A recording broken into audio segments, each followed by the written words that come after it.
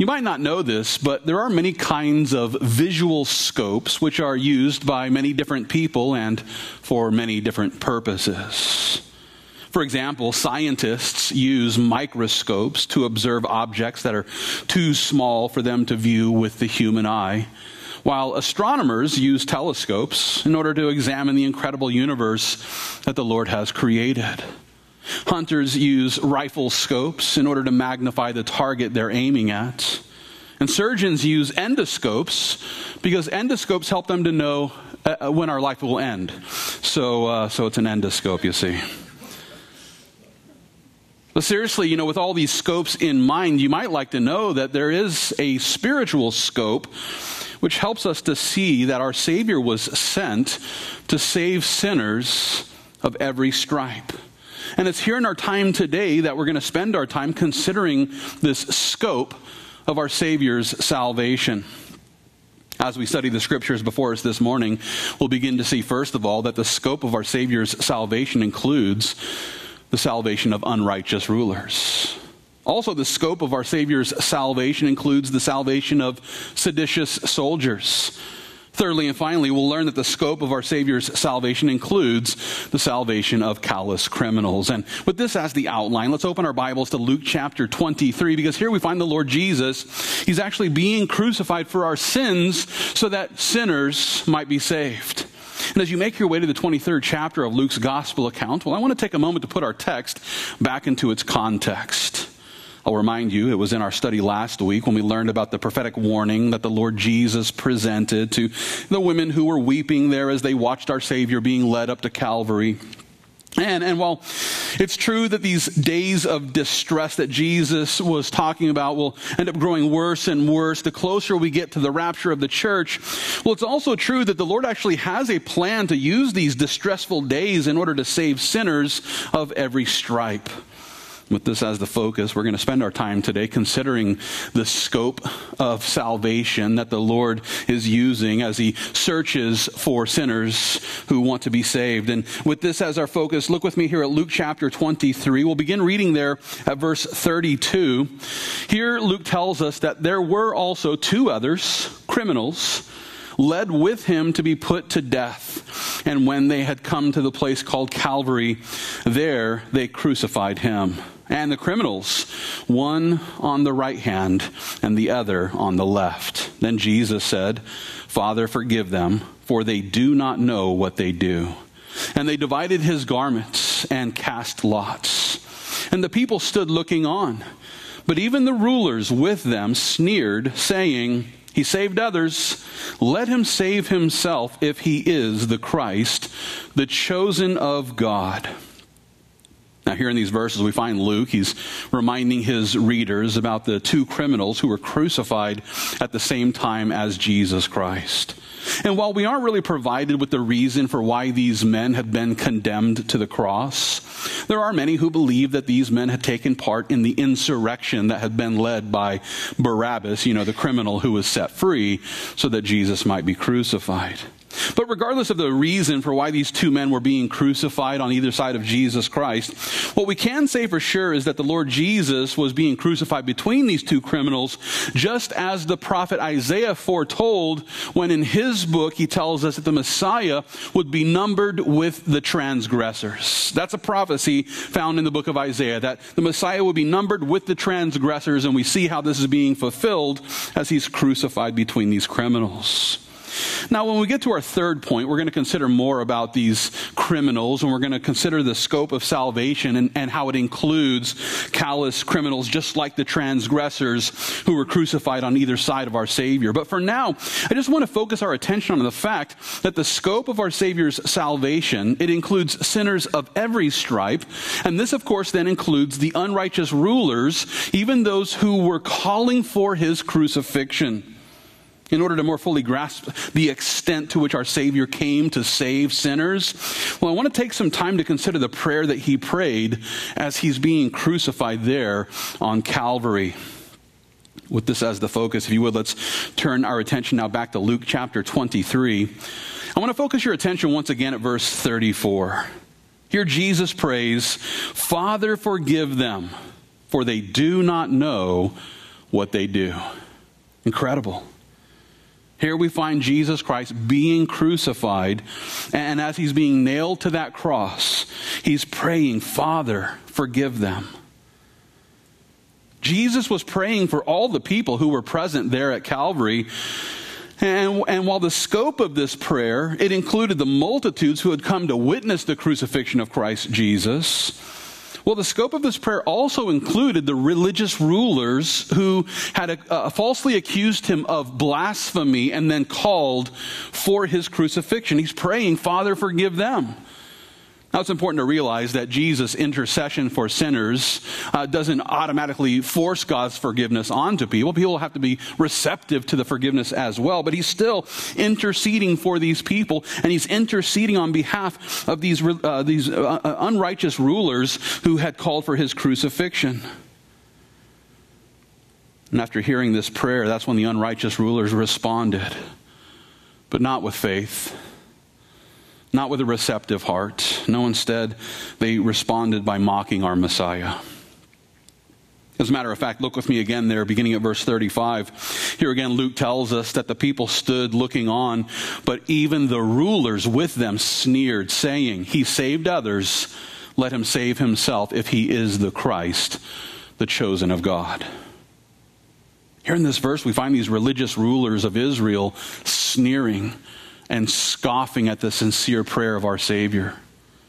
Not only that, but they also mocked our Messiah, and they did this by insisting that the only way that he could really prove to be the Savior was by first saving himself from the cross. Now think about that for a moment. They're insisting that the only way that Jesus could prove to them that he is the Savior is by saving himself from the cross. What they were failing to understand is that our Savior wasn't sent to save himself. Jesus doesn't need to be saved. Jesus didn't come to save himself. Therefore, this is not a good test. Jesus didn't come to save himself from the cross. No, instead, Christ Jesus allowed himself to be crucified so that sinners of every stripe might be saved. I like the way that Paul describes it in Colossians chapter 1. It's verse 20 where he informs us that God reconciled everything to himself through Jesus. He made peace with everything in heaven and on earth by means of Christ's blood on the cross. Incredible. Our Savior came and allowed himself to be crucified on the cross by his own creation, so that every sinner might be saved through the reconciliation that we receive by faith in our Redeemer Jesus. In order to further grasp this scope of salvation, we must not fail to notice that the Father has made peace with everything in heaven and on earth by means of Christ's blood. It's through the blood of Jesus Christ that sinners can be reconciled to God the Father. Therefore, the scope of salvation, it includes the opportunity for every sinner to be saved. And yes, this includes the unrighteous rulers who actually called for his crucifixion. In eternity past, as the triune God that we worship looked down the corridor of time and imagined how people might be saved from their sins, you know, the scope of our Savior's salvation included every single person. That the possibility of salvation would be extended to every single sinner. And listen, this not only includes the unrighteous rulers who called for the crucifixion of Christ there in the first century, but the scope of our Savior's salvation also includes the unrighteous rulers who are currently occupying positions of power and authority here in the 21st century. To prove my point, I want to consider the encouragement that Paul presented in his first letter to Pastor Timothy. So hold your place here in the Gospel of Luke, and let's turn in our Bibles to 1 Timothy chapter 2. See, it's here in the second chapter of 1 Timothy. Here we find Paul. He's encouraging Christians to pray for those in positions of power. And one reason why is so that the leaders who are lost might be saved. Let's consider how Paul puts it here in 1 Timothy chapter 2. If you would look with me there, beginning at verse 1. Here Paul declares, I exhort first of all that supplications, prayers, intercessions, and giving of thanks be made for all men, for kings, and all who are in authority, that we may lead a quiet and peaceable life in all godliness and reverence. For this is good and acceptable in the sight of God our Savior, who, notice, desires all men to be saved and to come to the knowledge of the truth.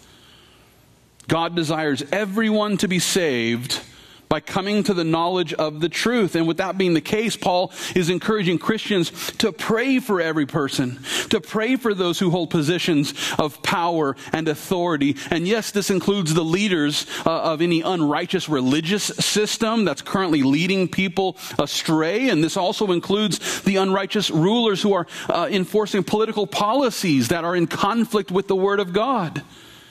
Paul is calling us to pray for them.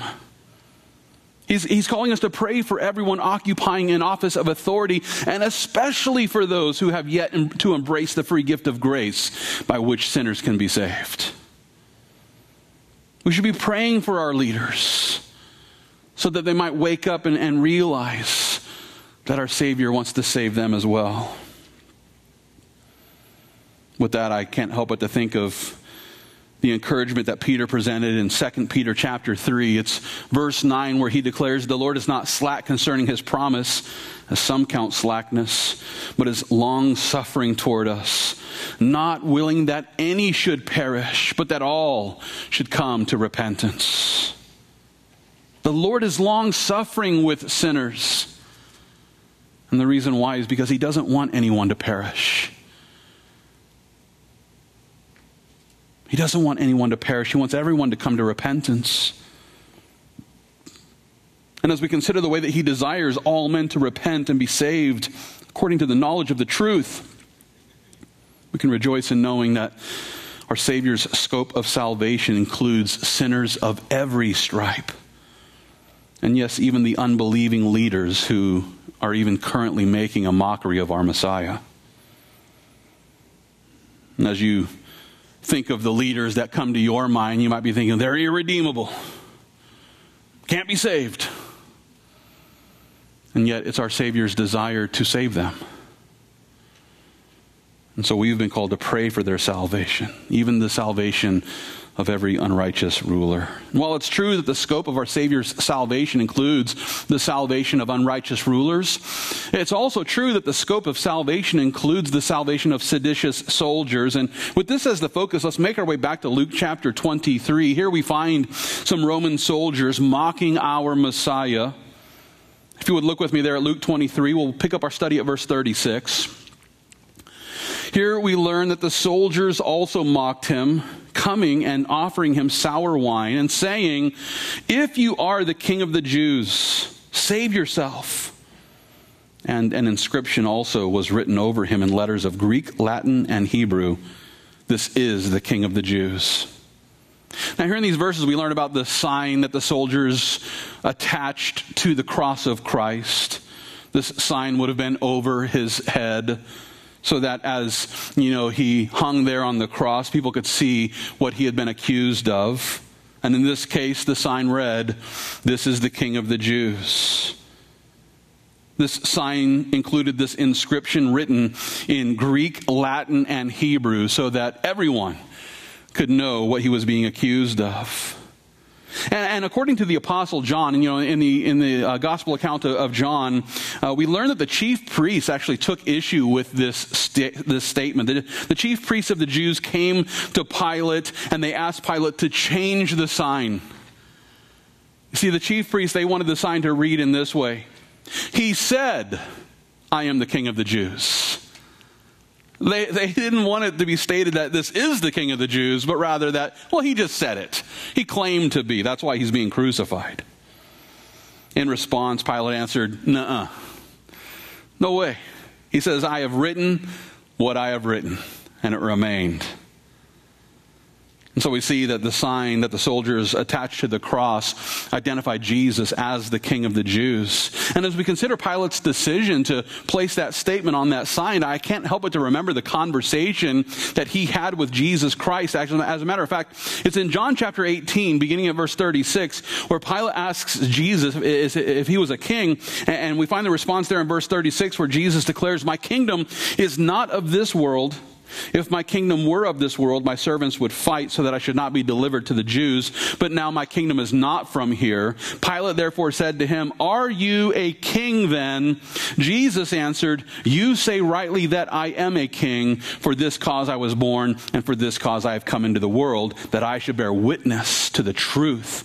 Everyone who is of the truth hears my voice."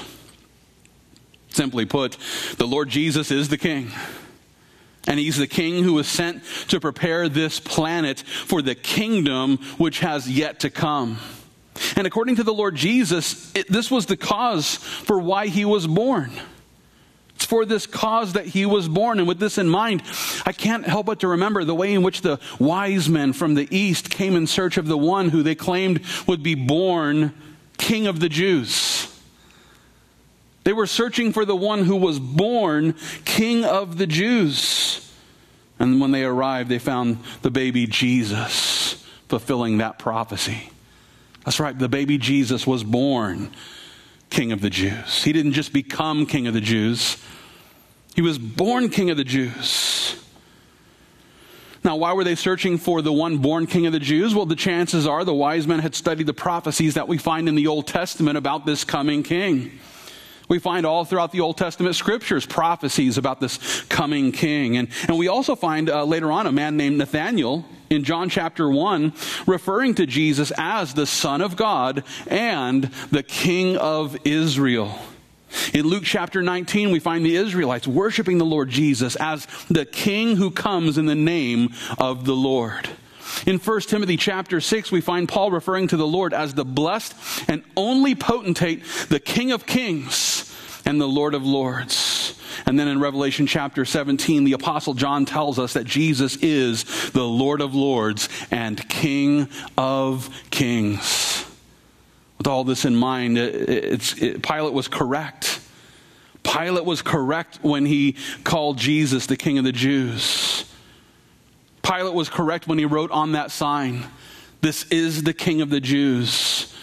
And not just the King of the Jews, but Jesus is the King of kings. Whatever king has ever existed on this planet, whatever person has ever held any position of authority, Jesus is the King of kings and the Lord of lords. And as we consider how this sign identified our Savior properly as the King of the Jews, well, we shouldn't be surprised to learn that the soldiers saw this sign and it gave them reason to mock our Messiah. They did this by declaring, "If you are the King of the Jews, save yourself." They saw the sign, they saw what was written, and they used it to mock our Messiah. If you really are a king, let's see your power. Save yourself. They challenged Jesus to prove that he is a king by saving himself from certain death. And just like the Jews, well, these soldiers criticized the King of Kings and they scoffed at our Savior, who was actually offering himself as a substitutionary sacrifice for their sins. In this way, we can see that these military men, they were actually just seditious soldiers. And the reason why I say they were seditious soldiers is because, remember, Jesus is the King of Kings. In other words, Jesus is the king who has sovereign authority over every other world leader, whether they recognize it or not. And while it's true that these soldiers were only following the orders of Pilate, who himself was under the authority of Emperor Tiberius, well, it's also true that Emperor Tiberius was failing to submit himself to the true king, the King of Kings. And with that being the case, these soldiers there in Rome, they were actually rebelling against the ultimate authority, Jesus Christ, the King of Kings. Thankfully for them, our Savior's scope of salvation, it includes sinners of every stripe, including seditious soldiers like them. To prove my point, I want to spend some time considering the conversion of a few soldiers who were probably there at the cross. If you would hold your place here in the Gospel of Luke, and let's turn in our Bibles to Matthew chapter 27. And as you make your way to the 27th chapter of Matthew's Gospel account, well, I just want to take a moment to remind you that the Israelites were there in the first century were actually living under Roman occupation. Rome had occupied much of the world, including Israel, and it's for this reason that the Roman soldiers who were there at the cross, they probably believed that their gods were the ones that had given them power to conquer the entire world, and therefore they probably believed that their gods were more powerful than the God of Israel. That is, until they came to realize that Jesus truly is the Son of God. With that, I want to consider the apostles' account found here in Matthew chapter 27. If you would look with me there, beginning at verse 50. Here we learn that Jesus cried out again with a loud voice and yielded up his spirit. Then behold, the veil of the temple was torn in two from top to bottom, and the earth quaked, and the rocks were split, and the graves were opened, and many bodies of the saints who had fallen asleep were raised. And coming out of the graves after his resurrection, they went into the holy city and appeared to many. So when the centurion and those with him who were guarding Jesus saw the earthquake and the things that had happened, they feared greatly, saying, "Truly this was the Son of God." Now here in these verses, we find this centurion and his soldiers, these Roman military men who had been called to stand guard, whether we're talking about there at the cross of Christ or there at the tomb. They were watching, over the body and making sure that no one was going to steal the body. And after watching all the incredible events that occurred from the time of the crucifixion of Christ until his resurrection, well, these soldiers came to realize this truly was the Son of God. And it's possible that these were the same soldiers, maybe the soldiers who were there at the cross were then used at the tomb. And it's possible that they ended up receiving the forgiveness of sins as they came to the realization that this was the Son of God. Now think about that for a moment. More than likely, the same Roman soldiers who crucified Jesus Christ and made sure that he died on the cross were probably saved there at the time of the resurrection as they came to realize that Christ Jesus is the King of Kings. And while we can't say for sure, I also can't help but to wonder how these soldiers may have been connected with another centurion named Cornelius. Was Cornelius there at the cross? We can't say for certain. But what we do know is that a centurion named Cornelius became the very first Gentile in the Christian church. To prove my point, let's consider Luke's account of the moment when the Holy Spirit fell upon the house of Cornelius. And so continue holding your place there in the Gospel of Luke, and let's turn in our Bibles to Acts chapter 10.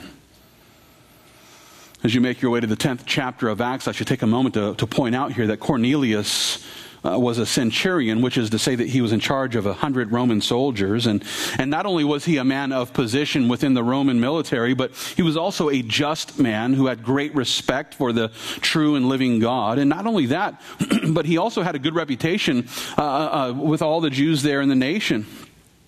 And according to Luke here, Cornelius was divinely instructed by a holy angel to call for the apostle Peter to come to his house so that he could hear the gospel of grace.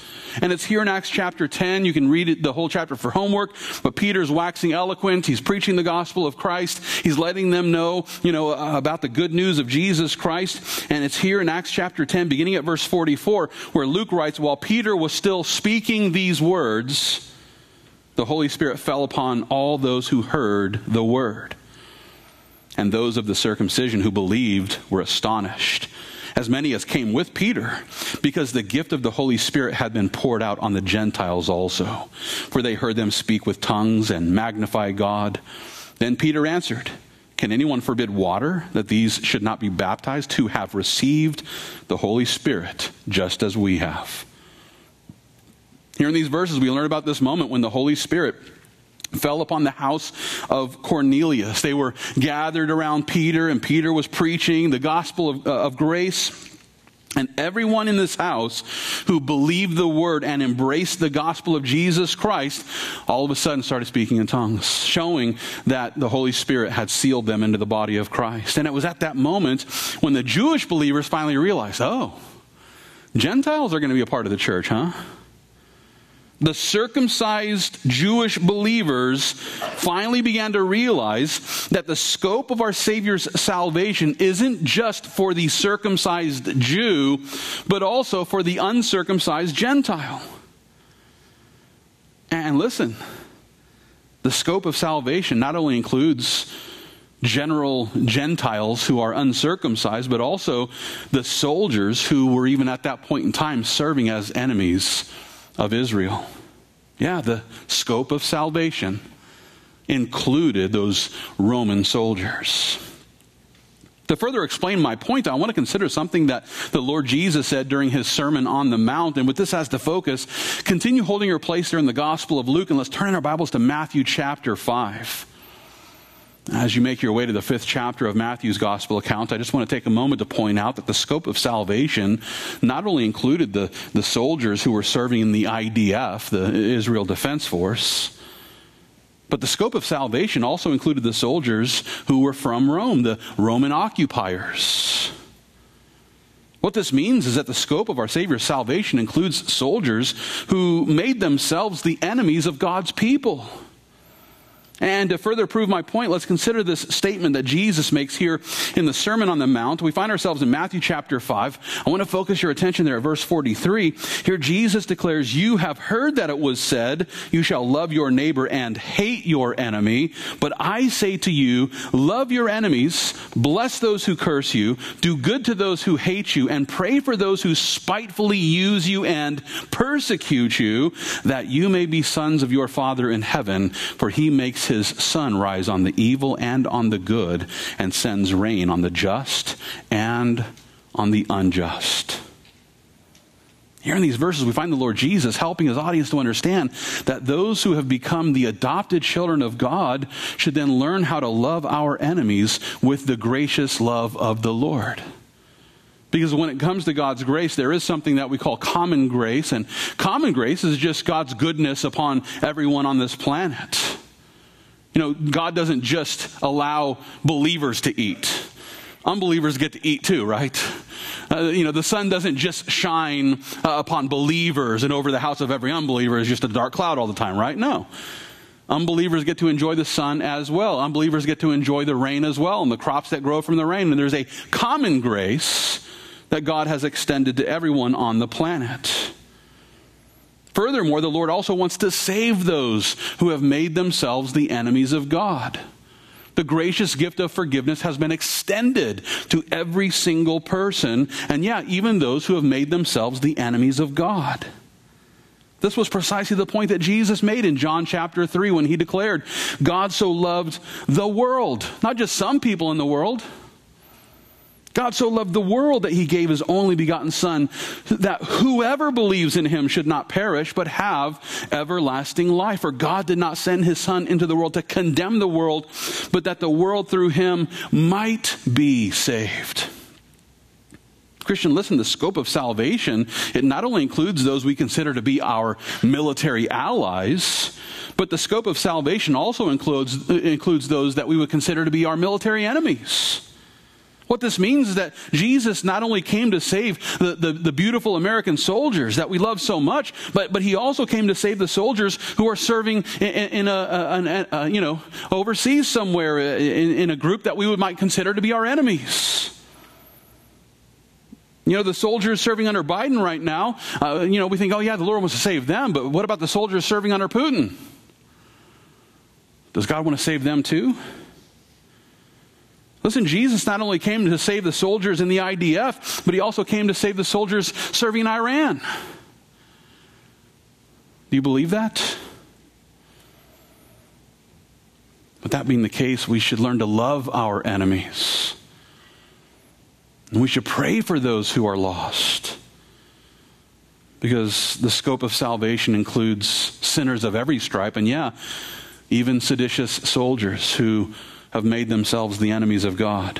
Let's pray for them that they might embrace the gracious gift of salvation, which is received by faith in the cross of Christ. Now, this brings us to our third and final point, because listen, the scope of salvation not only includes the unrighteous rulers who are, leading, people in a way that's in conflict with the word of God, and he not only wants to save seditious soldiers who have made themselves the enemies of God, but listen, the scope of salvation also includes callous criminals. And to prove my point, let's make our way back to Luke chapter 23. Here we learn more about the criminals who were first introduced earlier on in the text that's before us today. I want to pick up our study of Luke 23, beginning at verse 39. Here Luke writes, "Then one of the criminals who were hanged blasphemed him, saying, 'If you are the Christ, save yourself and us.' But the other answering rebuked him, saying, 'Do you not even fear God, seeing you are under the same condemnation? And we indeed justly, for we receive the due reward of our deeds. But this man has done nothing wrong.' Then he said to Jesus, 'Lord, remember me when you come into your kingdom.' And Jesus said to him, 'Assuredly I say to you, today you will be with me in paradise.'" Now here in these verses, we find Luke, he's refocusing our attention back to the criminals who had been crucified on either side of Christ Jesus. And just like the Jewish rulers, and just like the Roman soldiers, one of these criminals began to blaspheme the Lord Jesus, and he did this by challenging Jesus to prove his supernatural power by saving himself and them from the certain death of the cross. And from this we can see how all three of these groups, they were actually failing to understand that the Lord Jesus didn't come to save himself. Jesus didn't come to save himself. He doesn't need to be saved. No, instead he came to save sinners of every stripe. And that was great news, especially for the one who ended up trusting in Jesus right there on the cross. Notice with me again there at verse 40 here, we learn that the other answering rebuked him, saying, "Do you not even fear God, seeing you are under the same condemnation? And we indeed justly," he's saying, hey, we're receiving justice here. We deserve to be here on the cross. And he says, "We receive the due reward for our deeds. But this man has done nothing wrong." This criminal had come to the conclusion that Christ Jesus was completely innocent. And while it's possible that he had been there at the sentencing of Jesus Christ when Pilate announced the innocence of our Lord. Remember, Pilate, he announced that Jesus was innocent of any crime deserving of death. And so it was possibly at that point in time when that criminal realized that Jesus was sinless, that he wasn't a criminal at all.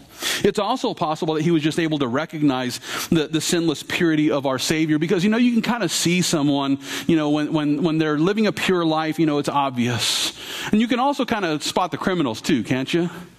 There's probably people that that when you first met him, it was just kind of like, this guy's a criminal. You probably thought that about me when you first came to this church. This guy's a criminal, I'm pretty sure.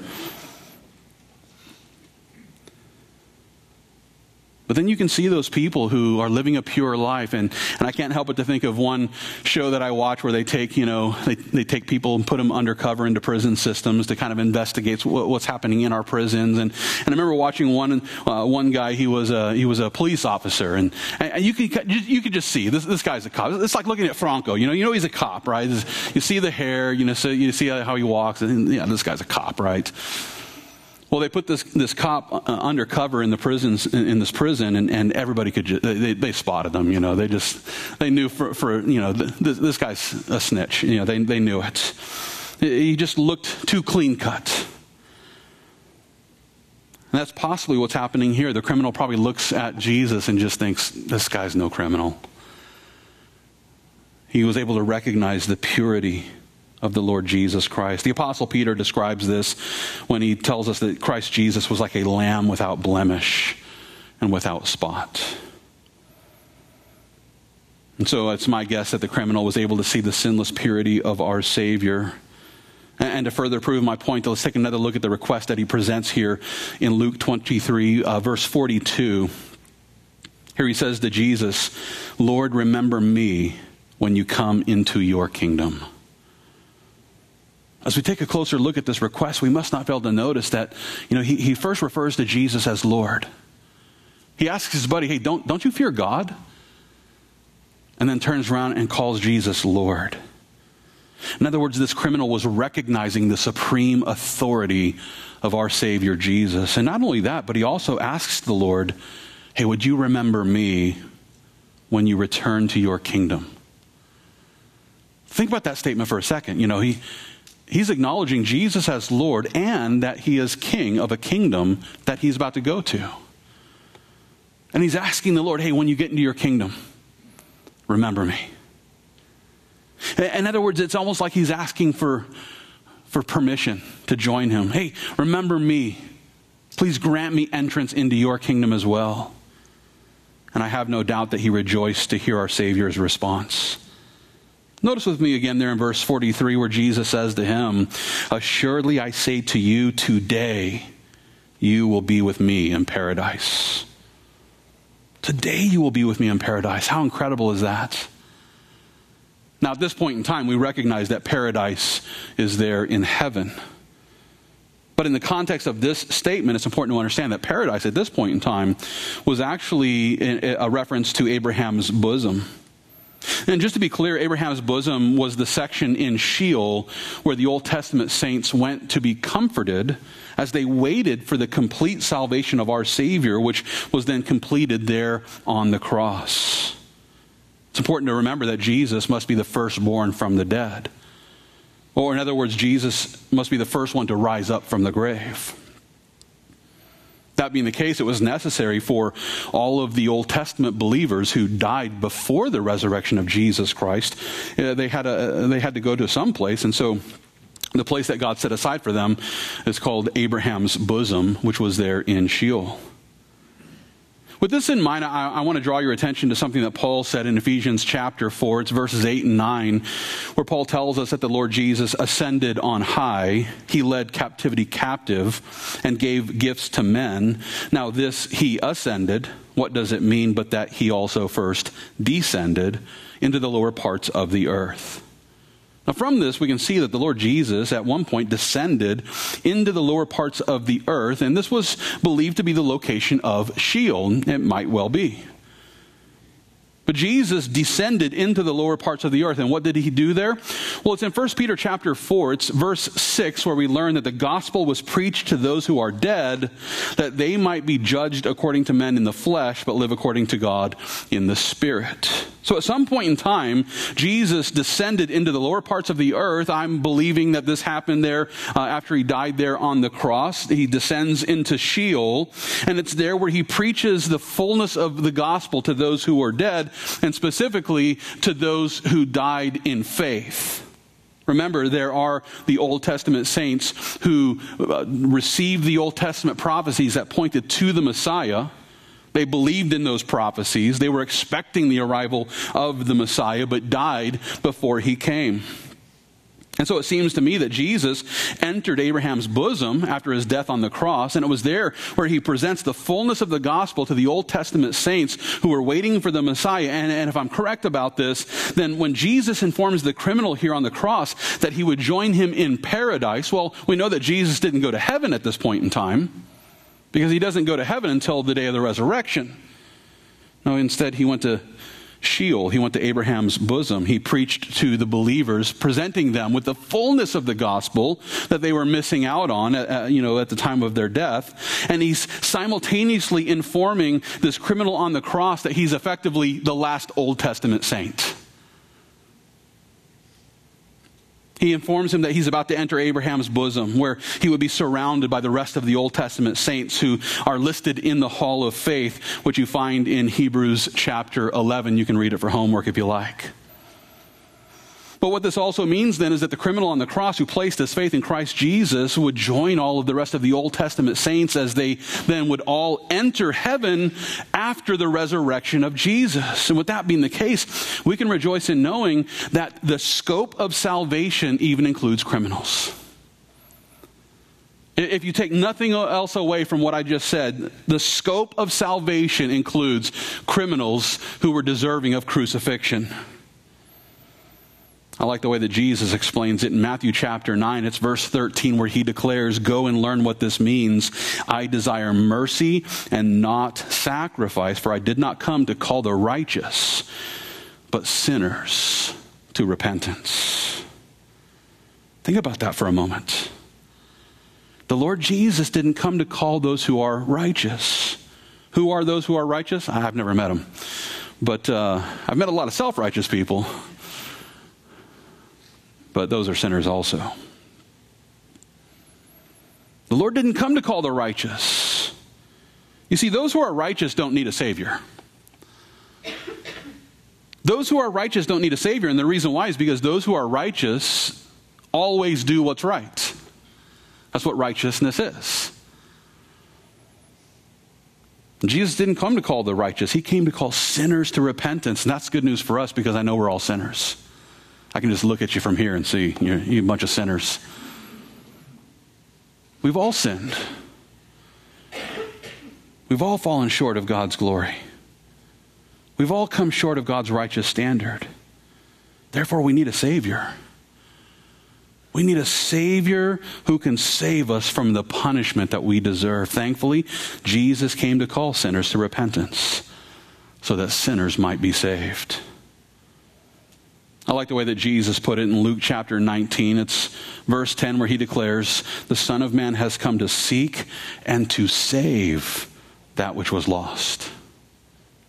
He came to seek and save that which is lost. In other words, the scope of salvation includes every sinner that has wandered from the path of righteousness. And this includes those who have struggled with sins that we might consider to be, lesser transgressions.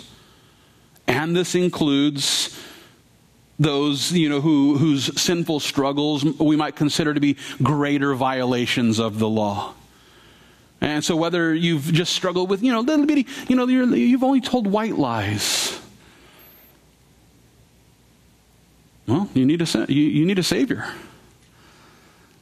And if you've committed the worst sins on the planet, you also need a Savior. And thankfully for us, the Lord Jesus came to save sinners of every stripe, and this includes the most hardened, callous criminals who might be sitting on death row even today. The Lord came to save that person. To prove my point, I want to consider the way that Paul puts it in 1 Corinthians chapter 6. And so if you would, let's turn in our Bibles to the 6th chapter of 1 Corinthians. You see, it's here in 1 Corinthians chapter 6 where we find Paul. He's presenting us with a list of sins which are sure to keep an unbeliever from inheriting the kingdom of God. That's right. There will be some who will not inherit the kingdom of God. And Paul is letting us know, who's on this list. And yet at the same time, he's also helping his audience to understand that those who are guilty of these transgressions that will keep people from inheriting the kingdom of God, well, they can also be cleansed from the stain of their sin so that they can be saved. Let's consider how Paul puts it here in 1 Corinthians chapter 6. If you would look with me there, beginning at verse 9, here Paul asks, "Do you not know that the unrighteous will not inherit the kingdom of God? Do not be deceived. Neither fornicators, nor idolaters, nor adulterers, nor homosexuals, nor sodomites, nor thieves, nor covetous, nor drunkards, nor revilers, nor extortioners will inherit the kingdom of God. And such were some of you. But you were washed, but you were sanctified, but you were justified in the name of the Lord Jesus and by the Spirit of our God." And here in these verses, we find Paul, he's comforting the hearts of the Christians there in Corinth, and he does this by helping them to understand that those who trust in the Lord Jesus Christ have been cleansed from the stain of their sin. And regardless of whether our sins were carnal or criminal in nature, those who will simply repent and receive by faith the grace of God, well, we've been washed. That's right. Those who receive the grace of God by faith in Jesus Christ have been washed from the stain of our sin. It's the blood of Jesus Christ that cleanses the stain of our sin. And not only that, but Paul tells us that we are sanctified by our Savior, who then sets us apart from our sins. Do you realize that when you trust in Jesus Christ, He casts all of your sins as far as the east is from the west? How far is that? I don't know. We're not done measuring. But as far as the east is from the west, that's as far as the Lord has separated us from our sins. Not only that, but those who trust in Jesus Christ have also been judicially justified. As a matter of fact, let's take another look there at verse 11. Here Paul declares, and such were some of you, but you were washed, but you were sanctified, but you were justified in the name of the Lord Jesus and by the Spirit of our God. Now that word justified was translated from a Greek word which was used of the judge who then acquits the accused of all charges, thereby declaring their innocence. When the judge bangs the gavel and declares the innocence of the accused, they are justified. I like it in the sense of it's just as if I'd never sinned. Now listen, we're all guilty. We're all sinners, deserving of the condemnation of God. For the sins that we've committed, we deserve to be punished. And yet Jesus came and received that punishment that we deserve. He took the punishment that we deserve so that he could remain just while also justifying those who trust in him. And this justification provided by Jesus is available to every single sinner, including the most callous criminal sitting on death row today. But that being the case, we would do well to remember the parable that Jesus presented in Luke chapter 18. It's there where he talks about two men who went up to the temple to pray. One was a Pharisee, the other a tax collector. The Pharisee stood and prayed thus with himself, God, I thank you that I am not like other men, extortioners, unjust, adulterers, or even as this tax collector. I fast twice a week. I give tithes of all that I possess. And the tax collector, standing afar off, would not so much as raise his eyes to heaven, but beat his breast, saying, God be merciful to me, a sinner. I tell you, this man went down to his house justified rather than the other, for everyone who exalts himself will be humbled, and he who humbles himself will be exalted. Here in these verses, we find the Lord Jesus. He's presenting this parable about these two men. One, a self-righteous Pharisee.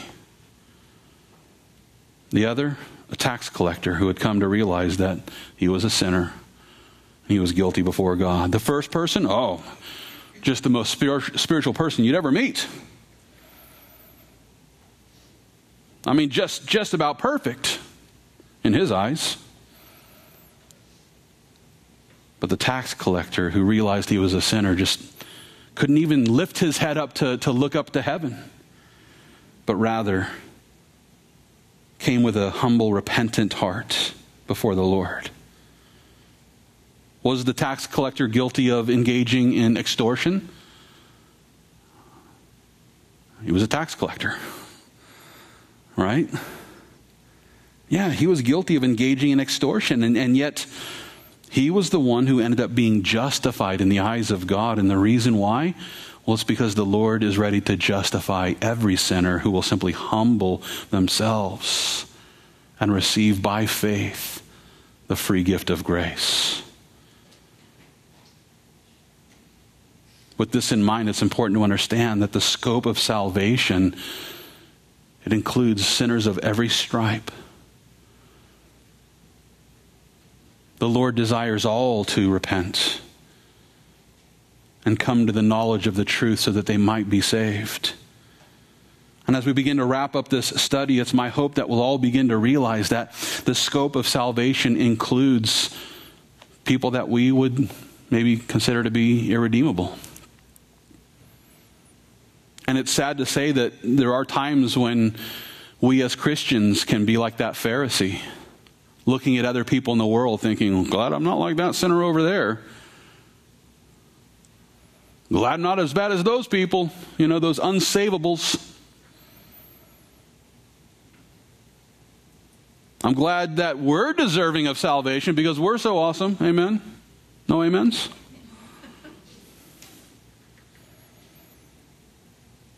Listen, if salvation comes down to who is deserving, none of us get saved. Because none of us are deserving of the Lord's forgiveness. His forgiveness isn't based on whether we deserve it or not. It's based on how gracious he is. And with that being the case, we can rejoice in knowing that the scope of salvation not only includes unrighteous rulers and seditious soldiers and callous criminals, but the scope of our Savior's salvation also includes us. Undeserving sinners who might not be as bad as the others, and yet still deserving of God's righteous wrath.